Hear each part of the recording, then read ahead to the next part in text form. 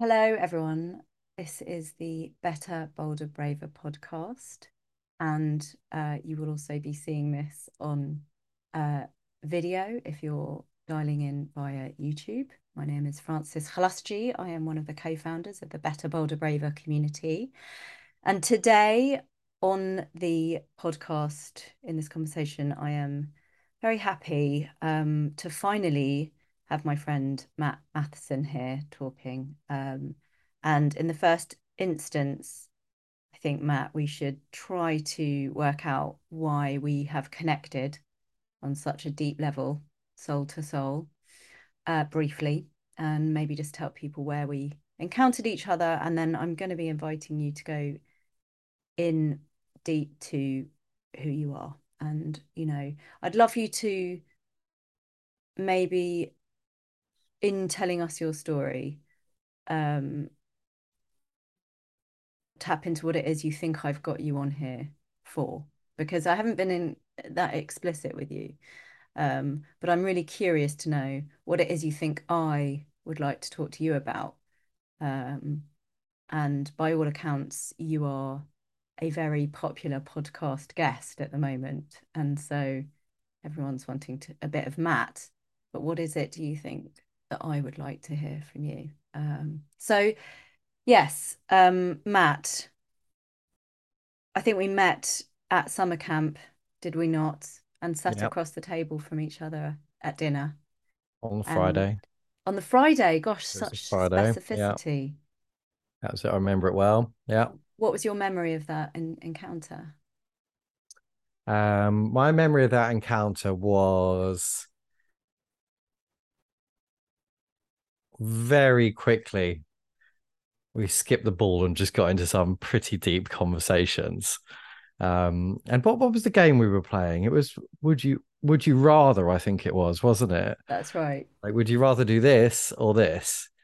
And With Alan Wick, with Adam Wick and with Charlie Charlie. Davis, yes, as well. Other amazing people that we both hold dear. Hmm. Um, and yeah, and it just what I remember about that moment and what I felt was just like instantly, I was like, oh, this is going to be a good conversation. This is going to be an interesting person to connect to.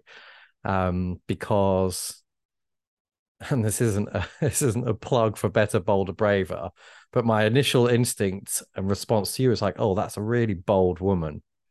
And I could just tell in like your line of questioning, and the way you're straighting, because of course I had some big stuff going on in my life, and it was like, right, let's just go straight to the meat, and like instantly able to have that kind of conversation. And that's what I remember about it. It was like very quickly straight in at that deeper, more authentic level rather than just a kind of fluffy dinner time conversation. So that's what I remember. And instantly I was like, this is really cool. Mm, Something feels connected there. I love that. Thank you. That's such a really beautiful recounting of it. And actually, it just took me very quickly back into, yeah, how I felt. And that little bubble that was you and me and Alan and Charlie, as you say, such dear people to us. And, you know, just almost like a silence, even though there was so much noise going on with hundreds of people around us, just that like very intimate, like almost like we're sitting around a fire, the four of us having that conversation. And Yeah. even it wasn't even for very, very long. It wasn't like we were sitting there for hours and hours, but equally, as you felt, I think I looked at you and thought, here's one of my other friends for life. He's Mm, there. Okay, there's Matt. Oh, there you are, Matt. yeah. And those friendships that just, oh God, thank God for that. And I say so often now, I think I just don't really do small talk very comfortably at all.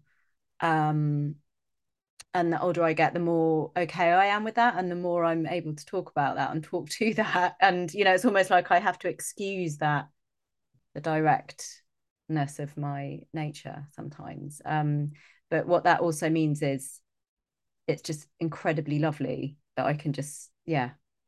connect with the people that I want in my life so fast. So Yeah. yeah, that's my memory of it. And I think I'm not sure we didn't really sort of talk about work too much actually Uh, there and then. But then we had a lovely encounter not long ago in Brighton where we were both working from platform 9 and randomly sat opposite each other. Um, and I think I asked you what you were up to, and you were coming to the end of your psychotherapy training, which maybe you can touch on a little bit in this conversation. And we had a bit of a like, oh, that's hilarious. I'm the daughter of a psychotherapist. yeah. You're like, oh yeah. So that's Another link. one another link. And also you were talking about, I think, putting together a proposal for some corporate consultancy work. And I thought, oh, amazing. I must talk to Matt. I'm just about to launch the Better, Bolder, Braver corporate offering. And the more I've gone into looking into what you do in preparation for this conversation, the more I've realized how many more points of connection there are between us. And so I'm really, really happy to be able to um, share this conversation with others because I'm really hopeful that it's going to touch on a lot of what is really important to you and me in the work that we offer. And as I've said to you, I'm fluttering above the idea that you and I might one day actually maybe build something, collaborate on something, do something together, offer people something that yes, we can stand together facing outwards onto a crowd and talk to, as well as so intimately across the table to each other about. Yeah, love So that. yeah, so tell us, Matt, in whatever order you want, who you are, what you bring into the world, please. Yeah, cool. So who am I? So of course my name's Matt. My full name's actually Matthew Michael McLean Matheson. All the M's. There's a big story behind that, which is for another probably another podcast, but it's rooted in adoption. So partly yeah, name change as adopted as a child. And what do I do? What do I bring to the world? So I guess on a purely practical level, I work as a coach in the space of self-expression. And that shows up as supporting people with helping them say what they need to say when it matters most, particularly in the realm of public speaking, communication, leadership, and then overcoming anxiety and finding confidence in their voice. And work with all sorts of folks, individuals, right the way through to corporates, which we've touched on a little bit. And that's kind of in a nutshell what I do. It's been an interesting journey getting there, kind of like realizing what my thing is. And I was happy to elaborate on a little bit. I was actually chatting to someone about this yesterday a little bit. There was kind of three threads from my world, if you like, that kind of converged into kind of bringing me into this space. And one of them was improv. Started studying improv about 17, 18 years ago. Yeah, gosh, it's going back a while now. And as I was working my way through all these courses, started to realize that when I scratched into the history of it, that improvisation as a framework, we know it as comedy in this kind of modern day. But actually, if you look at the history of it, it's actually a teaching framework for creative self-expression and collaboration and confidence. So I was like, oh, that was quite cool. So that was thread number one. Thread number two was I was working for a consultancy, Nixon McInnes. Charlie actually worked there as well, which was very much about encouraging us to bring our own offerings into the work that we do. So as I was starting to run more and more workshops, I was starting to weave in some of these improvisation activities to kind of loosen people up, get them to collaborate, etc., etc. So that was the second thing. It was that company that I worked for. And then the third thing was looking at my own personal patterns and journey. And I'd done quite a lot of work with the key turning point being a 10-day retreat in India, which was called A Journey of Self-Discovery with a veteran leadership coach called David Ferez, who's, 80 odd now. And we basically spent a group of 10 of us spent 10 days just kind of answering questions about who we are, how we've showed up in our relationships, how we've showed up in life, what motivates us, what puts us off, all that kind of stuff, really deep coaching circles. And, through that and a bunch of other inverted commas work, kind of realized that there was a big subconscious part of me that was always trying to kind of help and motivate. And that was a natural strength of mine, as well as also a weakness when that was bleeding out in areas that it wasn't helpful. So kind of getting that distinction and bringing those three together kind of helped me kind of go, okay, I can kind of consciously channel that in my work, which then gives me an opportunity to not feel like I have to be there that way outside of my work, and almost start to kind of separate the two, even though they're both the one manifestation of me. So then over a number of years, more and more of doing this, more kind of set up my own business. And the one thing that kind of seemed to keep coming to me rather than things I was trying to go out and get was support with people finding their voice. So then I just doubled down on that as a brand. So the speaking coach is my brand, and then kind of just let that grow from there, really. So that's a kind of potted history, the three threads that came together to make me who I am and what I do at the moment, really. Thank you. So, as is usually the case with these kind of lovely emergent conversations, there's a number of threads that we can pick up on. The two that are coming strongly to my mind now are whether we go down the sort of road of one part of that story, which I find fascinating, which is your what I call work balance, and how the various things that you do and hats that you wear do dovetail on a practical level. Because I think people listening to this podcast to date, my audience, if you like, has been in the main coaches that we help on a within a group setting and in a community, but also on a one-to-one basis with um, putting themselves out there in the world as coaches with more clarity and confidence and joy and creativity. Um, and the work that I'm doing in the corporate space very much does mirror that for individuals. But I think, for, as I say, for people listening to this, that work balance of one-to-one and group and corporate and how do you do it, and that's really interesting. Yeah. And then the other thread is the I suppose what people might call the trauma hunter in me, which is, oh, interesting. So what you're saying there is I've allowed my work to contain something that's work for me that I've had to manage. And in some ways, it's kind of manifested in a really positive way. And in other ways, I've had to understand might not be how I should be in that moment.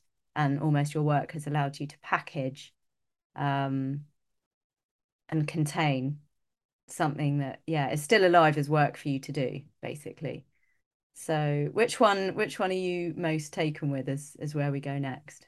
Oh, I think we could probably pick off both in some shape or form, because I think they'd both be useful to explore.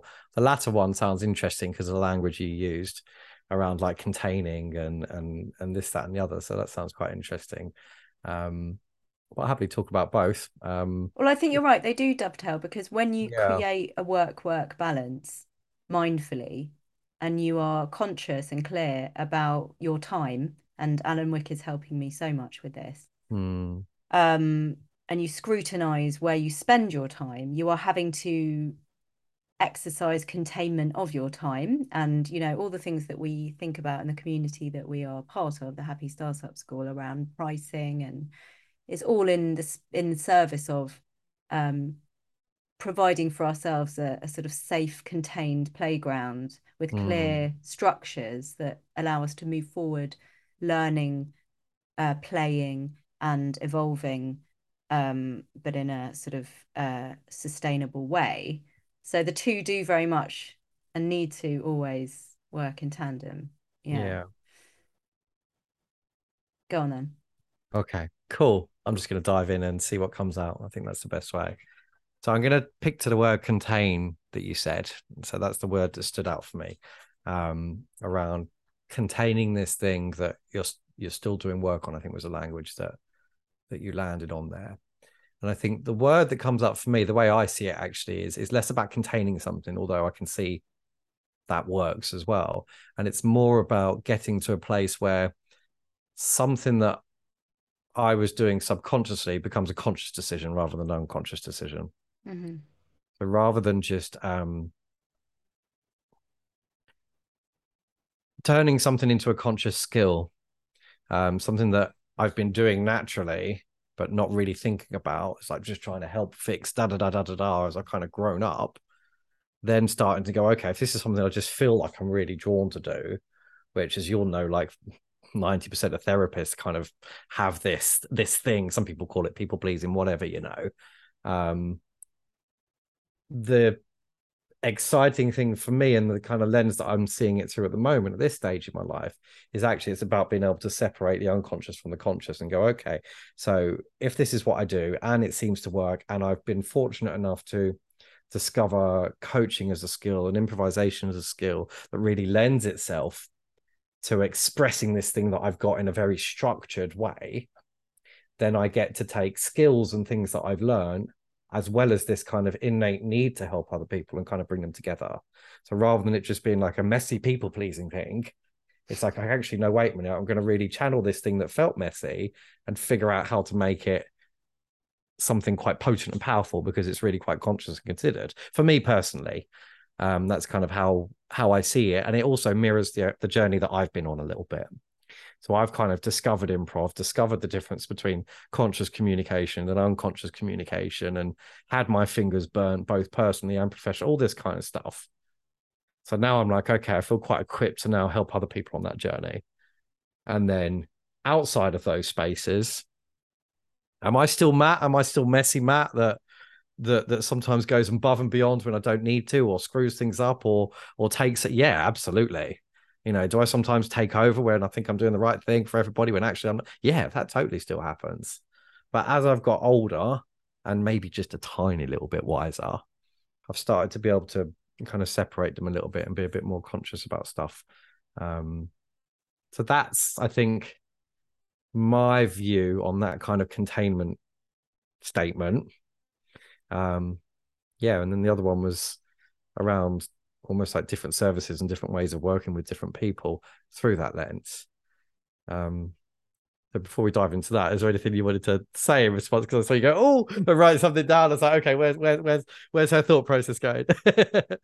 I mean, I've written down in big words, letters, writing, rather than it being a messy people pleasing thing, dot, dot, dot, which I'd almost like to see as front and center on your website because I just think that's so brilliant. It just smacks you in the face with self-awareness, and it's just brilliant to call out the bull. I often ask of our coaches in the Better Bolder Braver community, what bullshit are you calling? Sometimes people really struggle, I think, to articulate um, what really pisses them off and what they're trying to do something about, which is at the core of why they should do what they do and what they should therefore be very quickly educating people that they are qualified to do, have empathy around, an authority to help people with, and a personal story to kind of be heard. And, just the self-consciousness in what you say rather than it being a messy people pleasing thing gives me a sense of safety that you have considered very carefully that you are at risk of people pleasing, that you're at risk of, being so much in service to yourself in your work that, you have designed in a really conscious, intentional way an unmessy, clear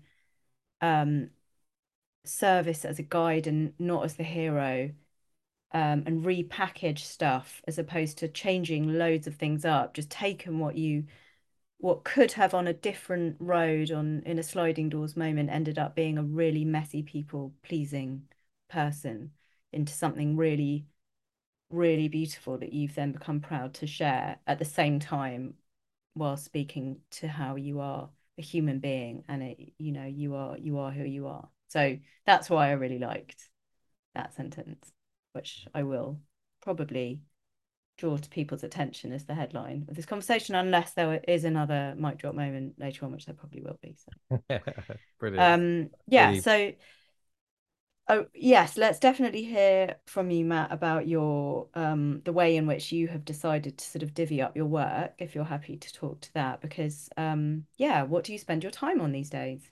yeah, it's a good question. And I think I would definitely be lying if I said it's all beautifully laid out and it's the perfect client every time, because it's not. And I don't think that's the nature of how it works. So how do I work at the moment? So what's a good way to come into this? So I'll start with the kind of very simple kind of like different types of areas that I work on, and then I can talk about what it actually looks like on a weekly, monthly basis, maybe, in case that's useful. The different kind of areas that I work on are at kind of different scales. So if you imagine, if you take like Happy Startup or Alan Wick kind of level, your product pyramid, if you like, down at the bottom, which is the kind of easy access stuff, then there's the kind of content, podcast bits and, that kind of stuff. Articles that I might write for people, that kind of stuff. And then kind of just coming up a level there is probably my kind of group cohorts that go through my 6-point speaker program. And that's by far my most well-rounded, proven, successful product. And it's been in its being in some shape or form for about 10 years. And I can trace it back to the very first iteration of it, which is a workshop I did for American Express 10 years ago. It was the very first iteration of that.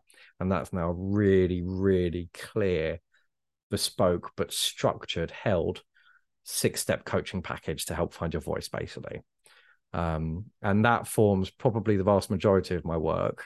Maybe 60%, 60 to 70% of people I work with go through that, whether that's a group coaching cohort, so a group of people I take through it, or people buy on a one-to-one coaching, so I can go deeper with them and go through that at a higher price point, or as a workshop. So very often people will bring me in and give me 10 people or 20 people, and I'll kind of take them through it experientially through the course of a day, through the 6 points. And that's kind of at that level. A lot of the other work that I also do is around transforming meeting cultures for people.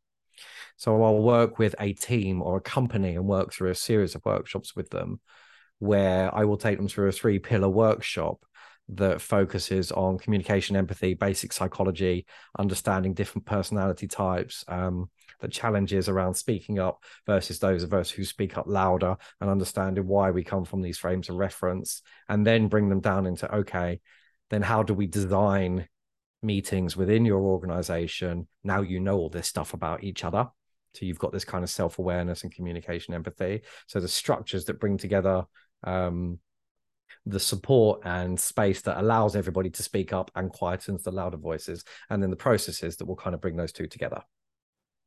And then the third pillar is putting it all into action, looking at engagement, so things don't get boring and this, that, and the other. So I do a lot of work around that. One of your questions that you said you might ask was like the kind of post-COVID thing. And actually that particular product was born out of COVID. So as soon as lockdown hit, I just started researching with all my clients what the challenges you're facing getting onto Zoom calls, and it was confidence, engagement, and culture online. So it's like, okay, that's where I then designed this.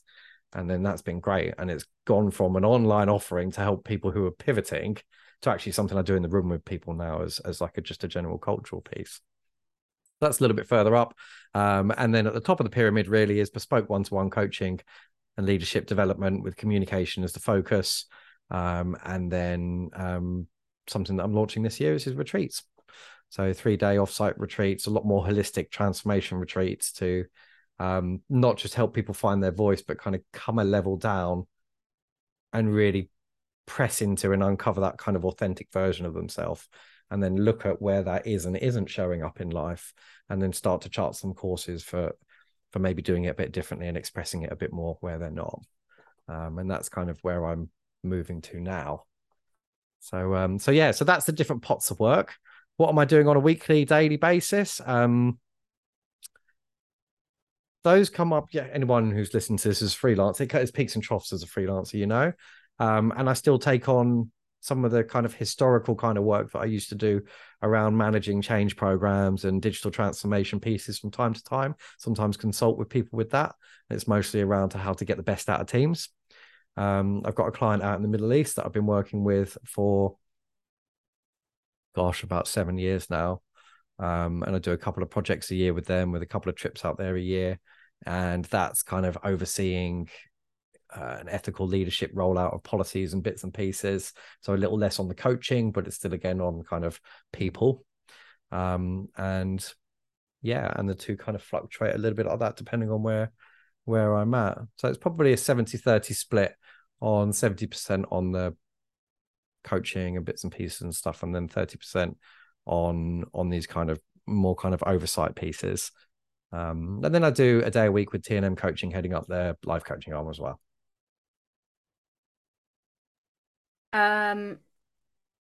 Just tell us a little bit about T&M in a So nutshell. T&M, there's a couple of people in the community that are part of T&M actually as trainers, and they have, or we have 3 business areas: the T&M business, the academy, and then life. So business is the corporate offering. So I do some of the leadership training for them, but they do bucket loads of leadership training and coaching, have done for 20 years.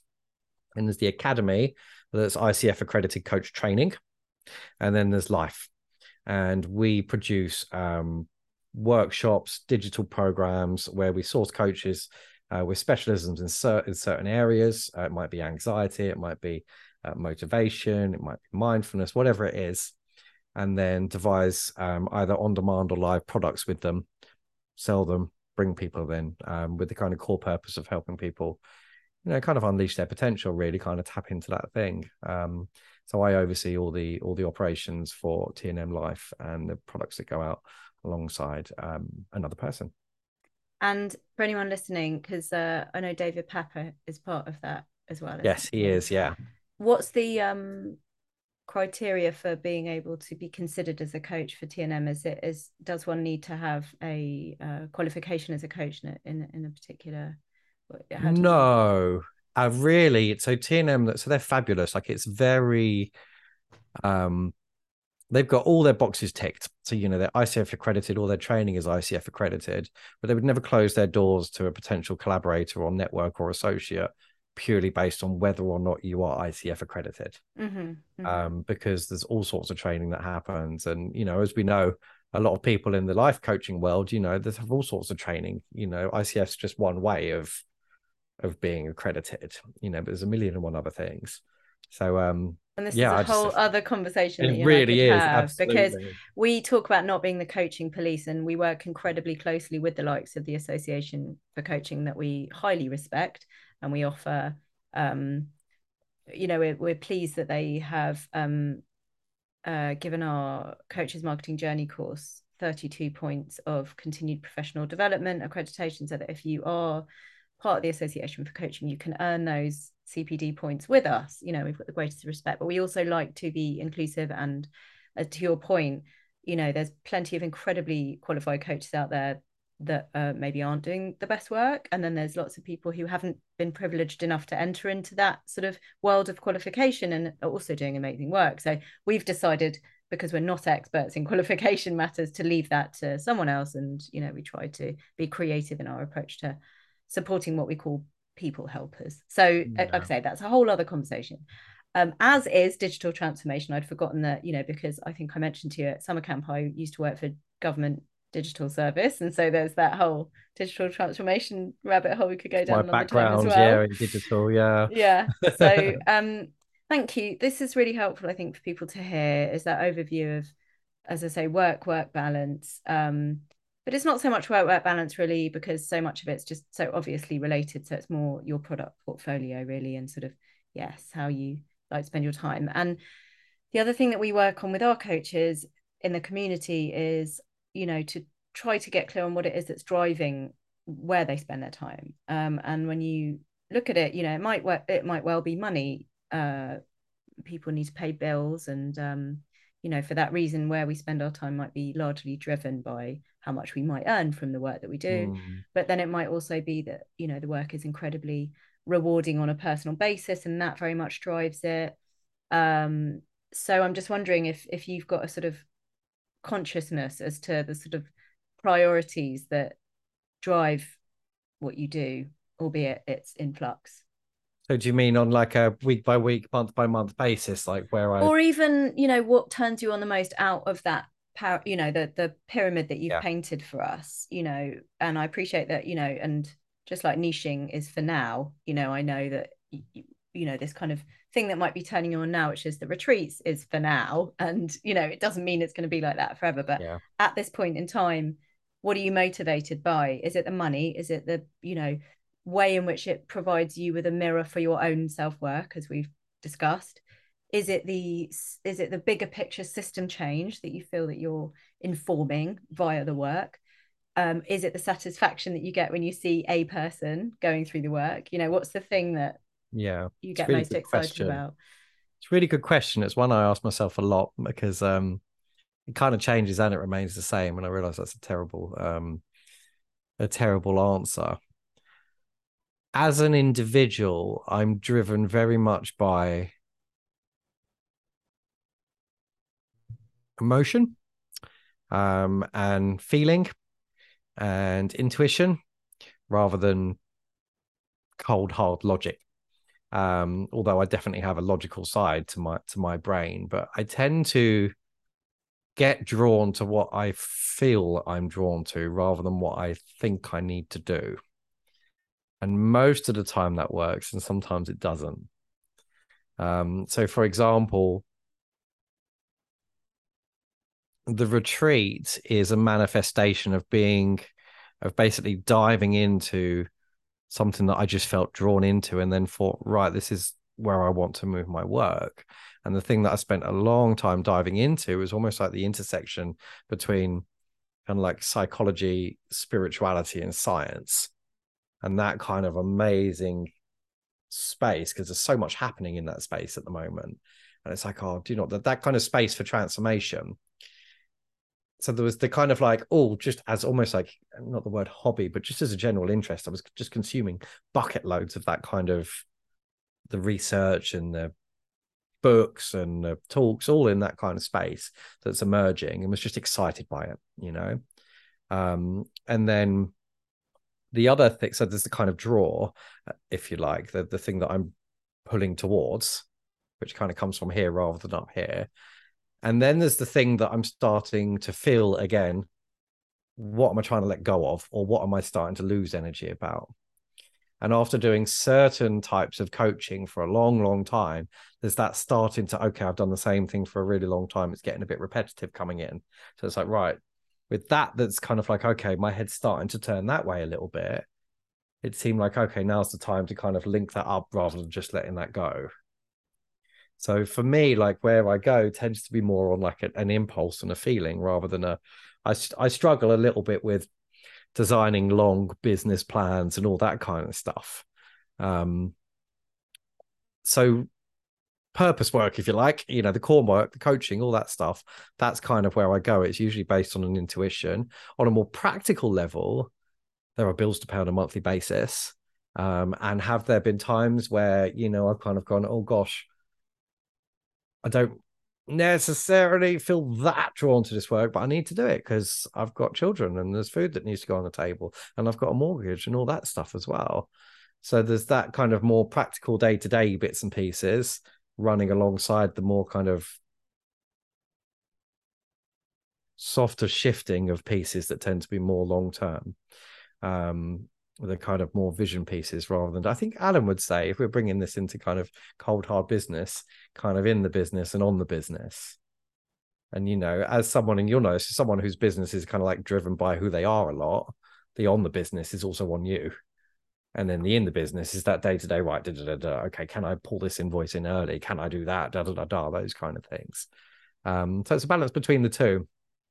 And whether that completely answered your question, I don't know, but that's kind of where and how I choose where to spend my time. So there's the immediate practical stuff. And then when that's not so much of a pressure, I definitely feel myself moving more to the intuition space and where there's stuff that excites me and where I want to kind of experiment a little bit. Hmm. Yeah. Hmm. So my inclination with that, I think, is to ask you a bit to, well, my invitation is to drill down on why. Why is Mm. that work so interesting for you? And is there a bigger picture thing to which you could speak that would help market it? Because of course, what I'm also hearing is you talking about a very palatable shift that required after COVID, that you look at workshop development to tackle what you felt was a need at that time that has now manifested as a kind of in real life offering.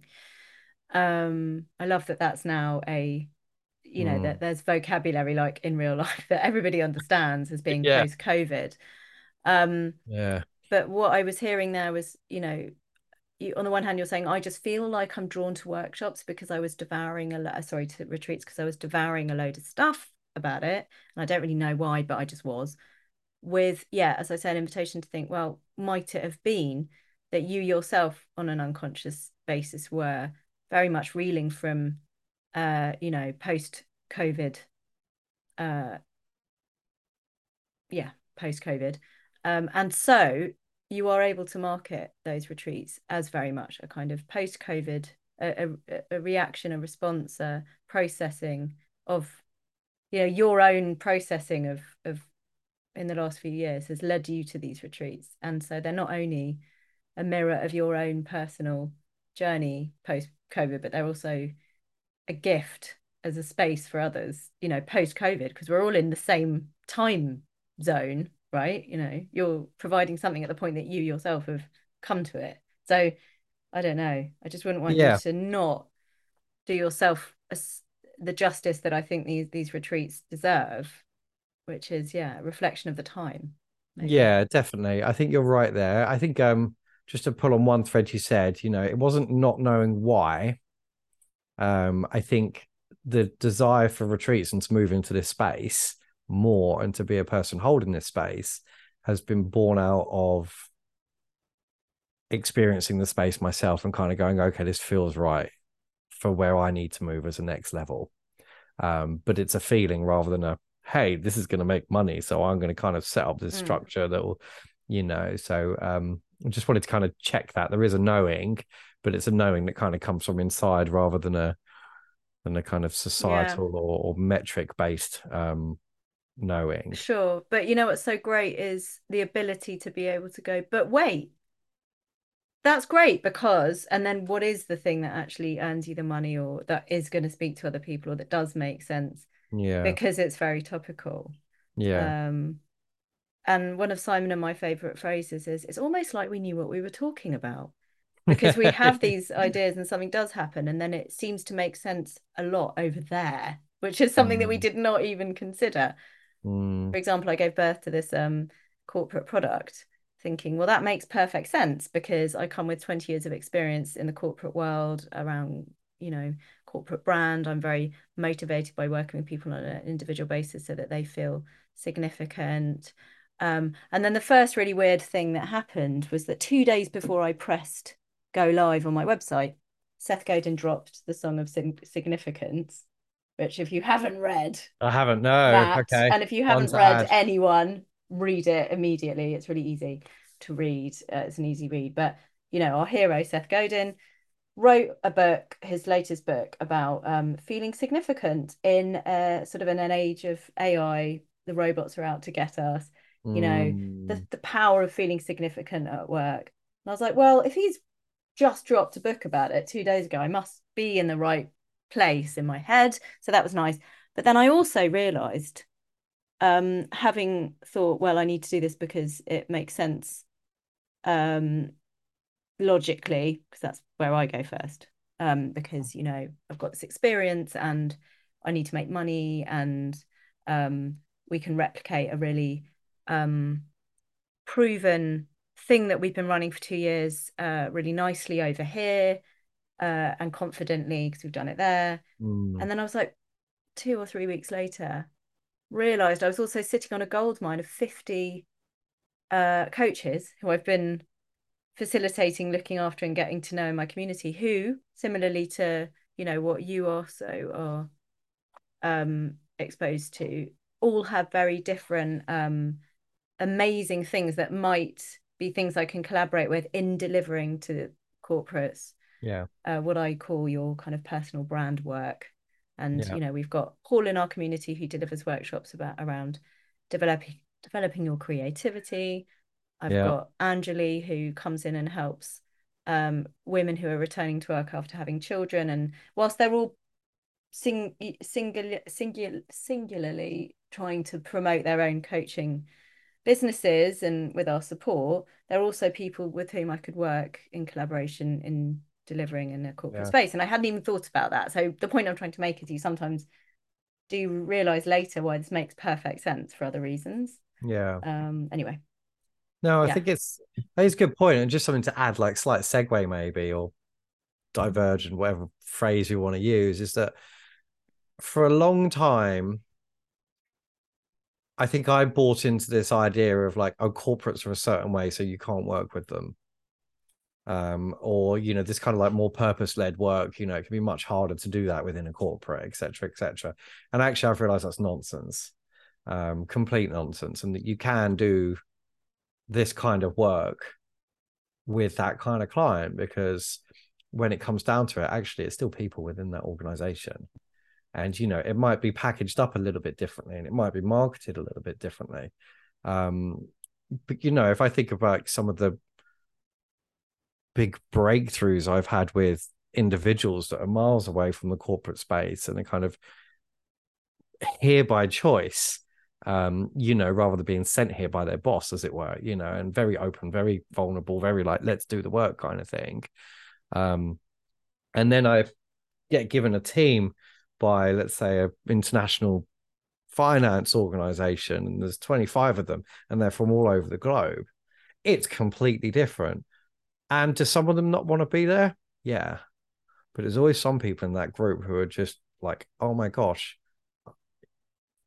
bang, exactly the same. And it's like, and then that then starts to kind of change the dynamic in that group. And it's like, actually, wait a minute, we can get people in these really traditional cultures to start to open up a little bit more, to start to talk with each other. And yeah, you might have to do it through some slightly different lenses and policies. But actually, once you kind of work your way through the red tape and you have a group of people in a room, it's a group of people in a room. Um, so I think my learning is like, actually, yes, go for the corporates as well. I don't think I'd want to solely work with corporates, definitely not. But I like the challenge it gives me as well, because it is very different to working with a group of people who are, say, freelance or already on a development journey, or this, that, and the other, to be dropped in. There's 4 people from China, 6 people from Ukraine, 2 people from America, one from it's like bang, off you go. I learn an awful lot working with those people as well. Um, so I think, yeah, just to speak to that idea that, oh, they're boring, you can't work with nonsense. It's how you see it, how you enter into it. I really appreciate that. I have written down the second mic drop moment, which was here by choice. And one of the things we talk about, Simon and I don't talk about very much, but we talk about it a lot. And that's something that we suggest people do as much as possible, is nail what their main messages are and talk about them as much as possible. And one of ours is around the journey of consciousness. And what I know is that I um, get really excited to work with people at what we call the kind of problem unaware stage level of Mm, awareness. People who don't know what they really want or need, or but I kind of try to tease out through our marketing, and in my work with them. And Simon less so. Simon finds it quite not painful, but just would much rather be marketing to people who are what we call problem aware, people who know what they want to change. And then one level up is solution aware. So, those coaches who are just really bored about talking about what coaching even is and just mm, want to have conversations about why them, need to be working to and marketing to people, working with and marketing to people who really understand the value of coaching, as opposed to trying to convert people that have no idea what coaching is. yeah. And it gets easier and easier to market the higher you are up the levels of awareness. But as I say, my sort of transition of turn on is problem unaware to problem aware. And that explains to me, and this is why I'm grateful to you, why I'm going there with this corporate work. Mm, Because it's going to give me such satisfaction to also be working with people who may not be here by choice and make that transition in the work that we do to being here by choice. I also love your phrase, working through the red tape. And I would echo that, I would not want to do it all the time, but it very much feels like it's a very fruitful part of the ecosystem for me. And so thank you, because I'm very much at the point of needing reassurance, I think, around whether or not adding another thing in is a good idea, based on everything that Simon and I teach about focusing on a particular customer and sort of focusing your work. But it's a very thin line between be more focused and absolutely do something that completely complements the work and makes you look so much more qualified because you are, if you are doing work over here to the people that you're doing work over there with, and vice versa, because it's cross-pollinating. Yeah. And so I really appreciate that. One of the things, just to kind of add one thing to that thread around corporates. So one of the things that brings me real satisfaction is something I don't see as much when I'm not working with corporates. And I see a lot more when I'm working in corporates is an individual going from, I don't need this, to going at the other end and going, oh my gosh, how wrong was I? This is incredible. And Mm-hmm. someone has just gone from to heart open when they came in going, this is not for me, and that I see more in corporates. Mm-hmm. And I also actually see more of a hunger in individuals within corporates to then get on board with it and help other people, and help drive it because they can see the challenges more Mm-hmm. than those who are by kind of willfully coming and entering into the work as individuals, if that makes sense. Yeah, completely. And I think this speaks to what we talk about in our community about pricing for outcome and not for time.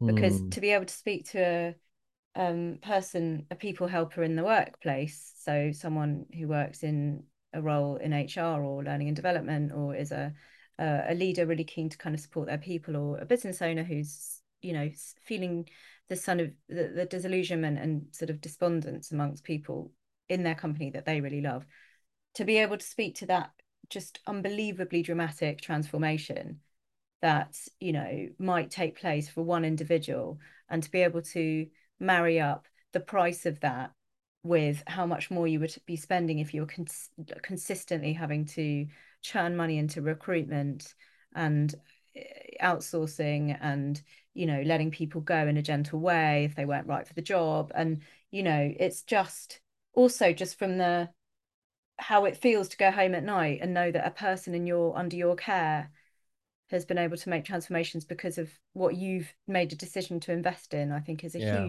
hugely powerful thing for somebody in a position of authority and responsibility. And I yeah, think a lot about the parent-child dynamic when I think about leadership. And and another thing that occurred to me recently was I thought I was most qualified for this work because of as you know, I've got two qualifications or two university dissertations written about corporate identity, and I've worked in corporate responsibility and in brand and in marketing and PR and people stuff and people development and blah blah de blah. But actually, I think what makes me most qualified is that I've given birth to and run a community for 2 years. So actually, what I am most qualified in is how to make people feel seen, heard, understood, and part of a family. And that's what I think is most valuable. Actually, is I can help you do that. So that's another thing that I'm really driven by and hadn't really thought about in the first place. So this is I really mean, helpful. Thanks, Matt. I wanted to share. Have you read? Actually, I think I might have asked you this because I wanted to share with you. Have you read Johan Hari's Lost Connections? no, Okay, another another one I one. definitely would recommend. Which is all about the causes of depression.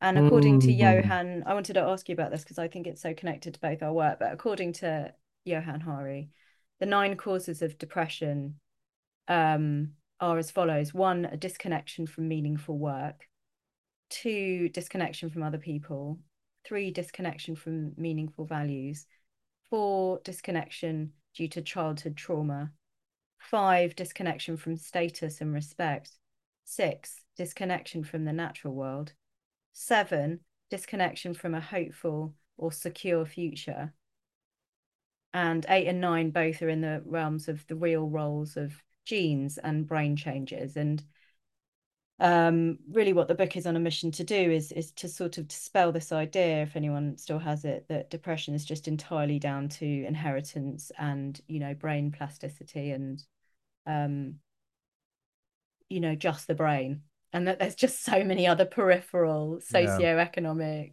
anthropological, sort of intergenerational, cultural reasons why we may or may not become depressed. And I just feel like so much of what you and I are doing in the workplace speaks to those 9 things, you know, disconnection from meaningful work, disconnection from other people, disconnection from meaningful values.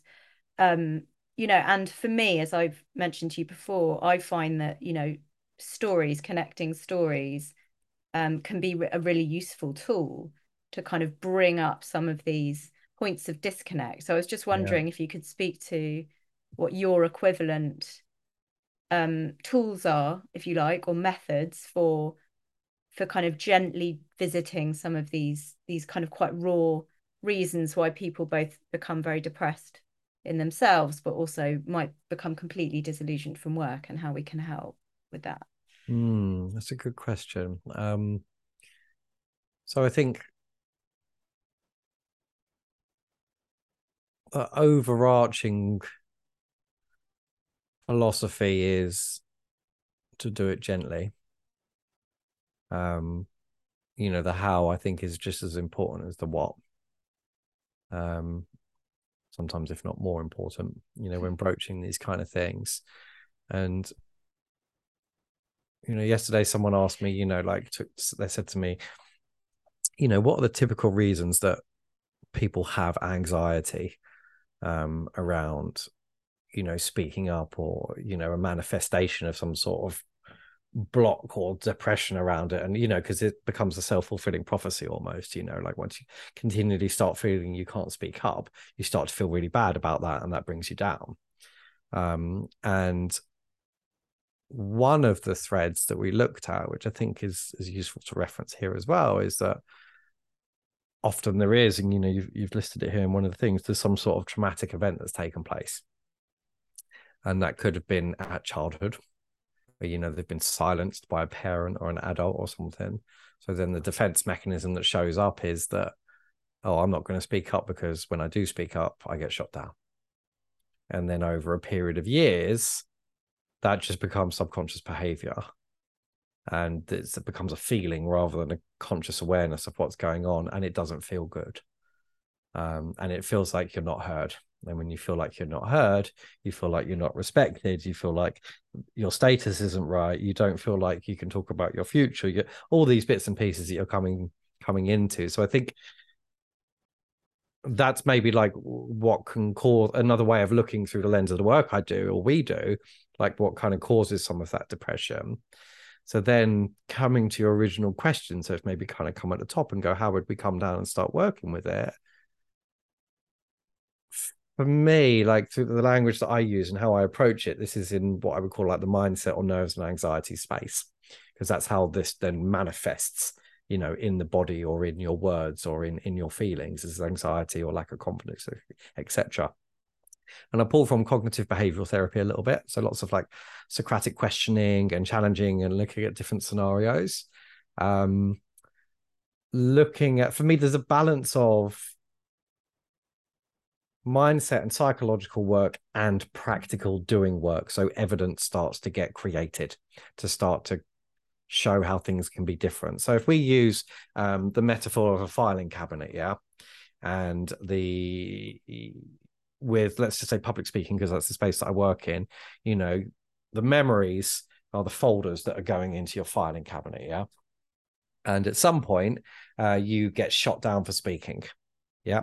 And then a black folder goes into the filing cabinet, and that's what you call on. So the next time it comes up, you don't speak. So another black folder goes in the filing cabinet. The next time you have an opportunity, you don't speak, another black folder goes in that filing cabinet.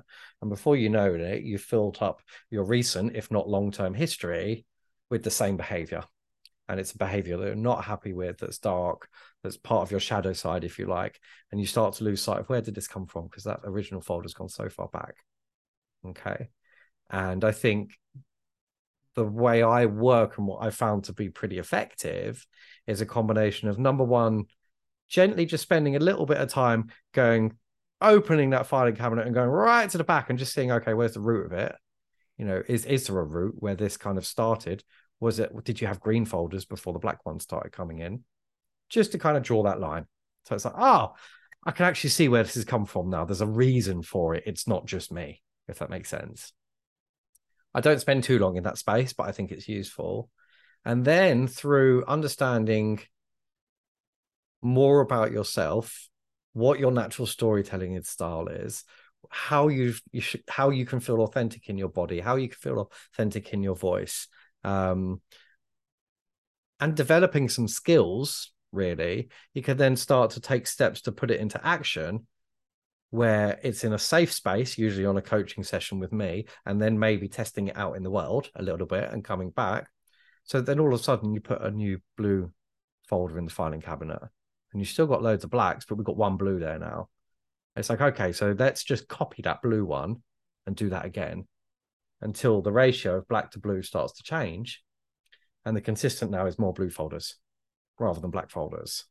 But that will only come from action, not just thought. That's why I don't think like counseling alone is the perfect thing to solve this. It's a mixture of some of the theories around being gentle and looking what's happened, coupled with a more kind of coaching approach of taking action, but taking it in a safe, manageable way that can then be scaled up as you become more confident and you've got more blue folders in your cabinet. So that's kind of how I approach it. I am so glad that I am friends with you. And my invitation live on this is to say I need you to speak to about my work more often, because you are helping me to feel so much more alive, even though I'm already very keen to Oh. get it out there about what it is I'm doing and why I'm doing it, and maybe to do it together. Um, and the other thing that you and I share, and mindful of time, we're going to have to unfortunately wrap this conversation up for today. But I think a nice note to finish on is where you started, which was around improv. And of course, I love, well, not of course, but I really love comedy, but I love satire. I love, sort of dark, um, humor. Being a post-Holocaust Jewish woman, I draw on wit, intellect, and trauma and marginalization. And, I'm delighted to be a Jew at this time and to have a lineage of people who have, risen out of the dust of shitness and made funny stuff out of it. And, that mixed with my experience in the PR and marketing world means that my phrase, um, which is coming up a lot for me at the moment, is, as I've mentioned to you, you'll be delighted to hear that. And what you're making me think is, on those private coaching calls and in those moments that we have with people intimately, it's identifying, what's going on for you, but is it comedy as well? That what's going to be the permission slip for you to frame in a way that feels safe, something that might be really bad news or something that might feel grating for somebody to hear. What is, for me, it's a press pack of information that I can gift to somebody on a at the press event, and arm myself with the frequently asked questions at the back, arm myself with a biog of myself, arm myself with a press release that has the clear headlines, and that if you want to know any more, here's where you go. Yeah. And it's my way of protecting myself. And the delighted to hear, you'll be delighted to hear, is the shit sandwich that everybody knows might be coming. And what is that? What's your personal Mm. brand, which is a combination of comedy and whatever else it is, plus your voice, that allows you to kind of go into situations and people know what's coming, but in a we all have the compassion for who we are because we've worked it out and we've done the work. um and then how does that serve others because they don't have those skills themselves, and how can you all dovetail together and be grateful that we're not all the same? So Mm. yeah, you're giving me so much to think about. What do you feel like you're leaving off from this comment? I hope something has been of use to you. It's certainly been There's been loads for me, and I'm sure for everyone listening. But yeah, for you, has anything Loads. landed? I kind of wish we were doing a 3 hour podcast. Don't know if anyone Because I else think we does. could talk, I know, because I think we could talk about loads and loads. Um, it's a key thing I'm going to take from today, an awful lot. Do you know what? I love so the lost connections piece that you brought up and the 9 reasons, like I'd never kind of seen it through that lens before. And for me personally, that kind of, I was able to go, oh gosh, I can really see in a different lens how all that contributes to what I have when folks come to me, and some of the challenges I've been on myself. So like I'm stealing that. Oh, definitely read the book. It's a Totally. great I book. love And it. props to Beth Derry because she was the one that She's introduced brilliant. it to me. So, absolutely one to I recommend to people. And thanks, Beth. Yeah. Lost Yeah. Connections, Johann I think Ari. I love that. And just having an opportunity, because sometimes I'm so busy in my work, kind of working with people, that I sometimes don't have the opportunity to step back and really reflect at this level on what brings people to me, to you, to us, and what it is we're actually working with. So to have a space to kind of drop down a level like we have today feels really good because it kind of wakes me up again a little bit to what it is I'm doing and the sensitivities of it as well. To remember that as well. So I've found that very good and I'm very grateful for that today.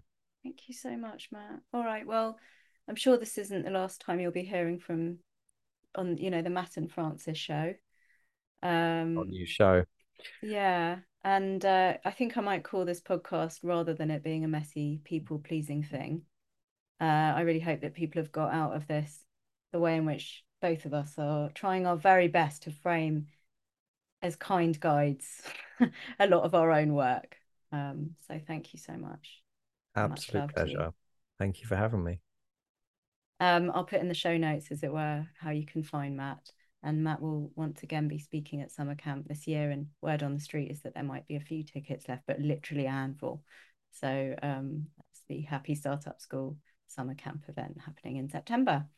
So you can find him there, and I will direct you to Matt's LinkedIn profile and website. Thank you, Matt. Thank you.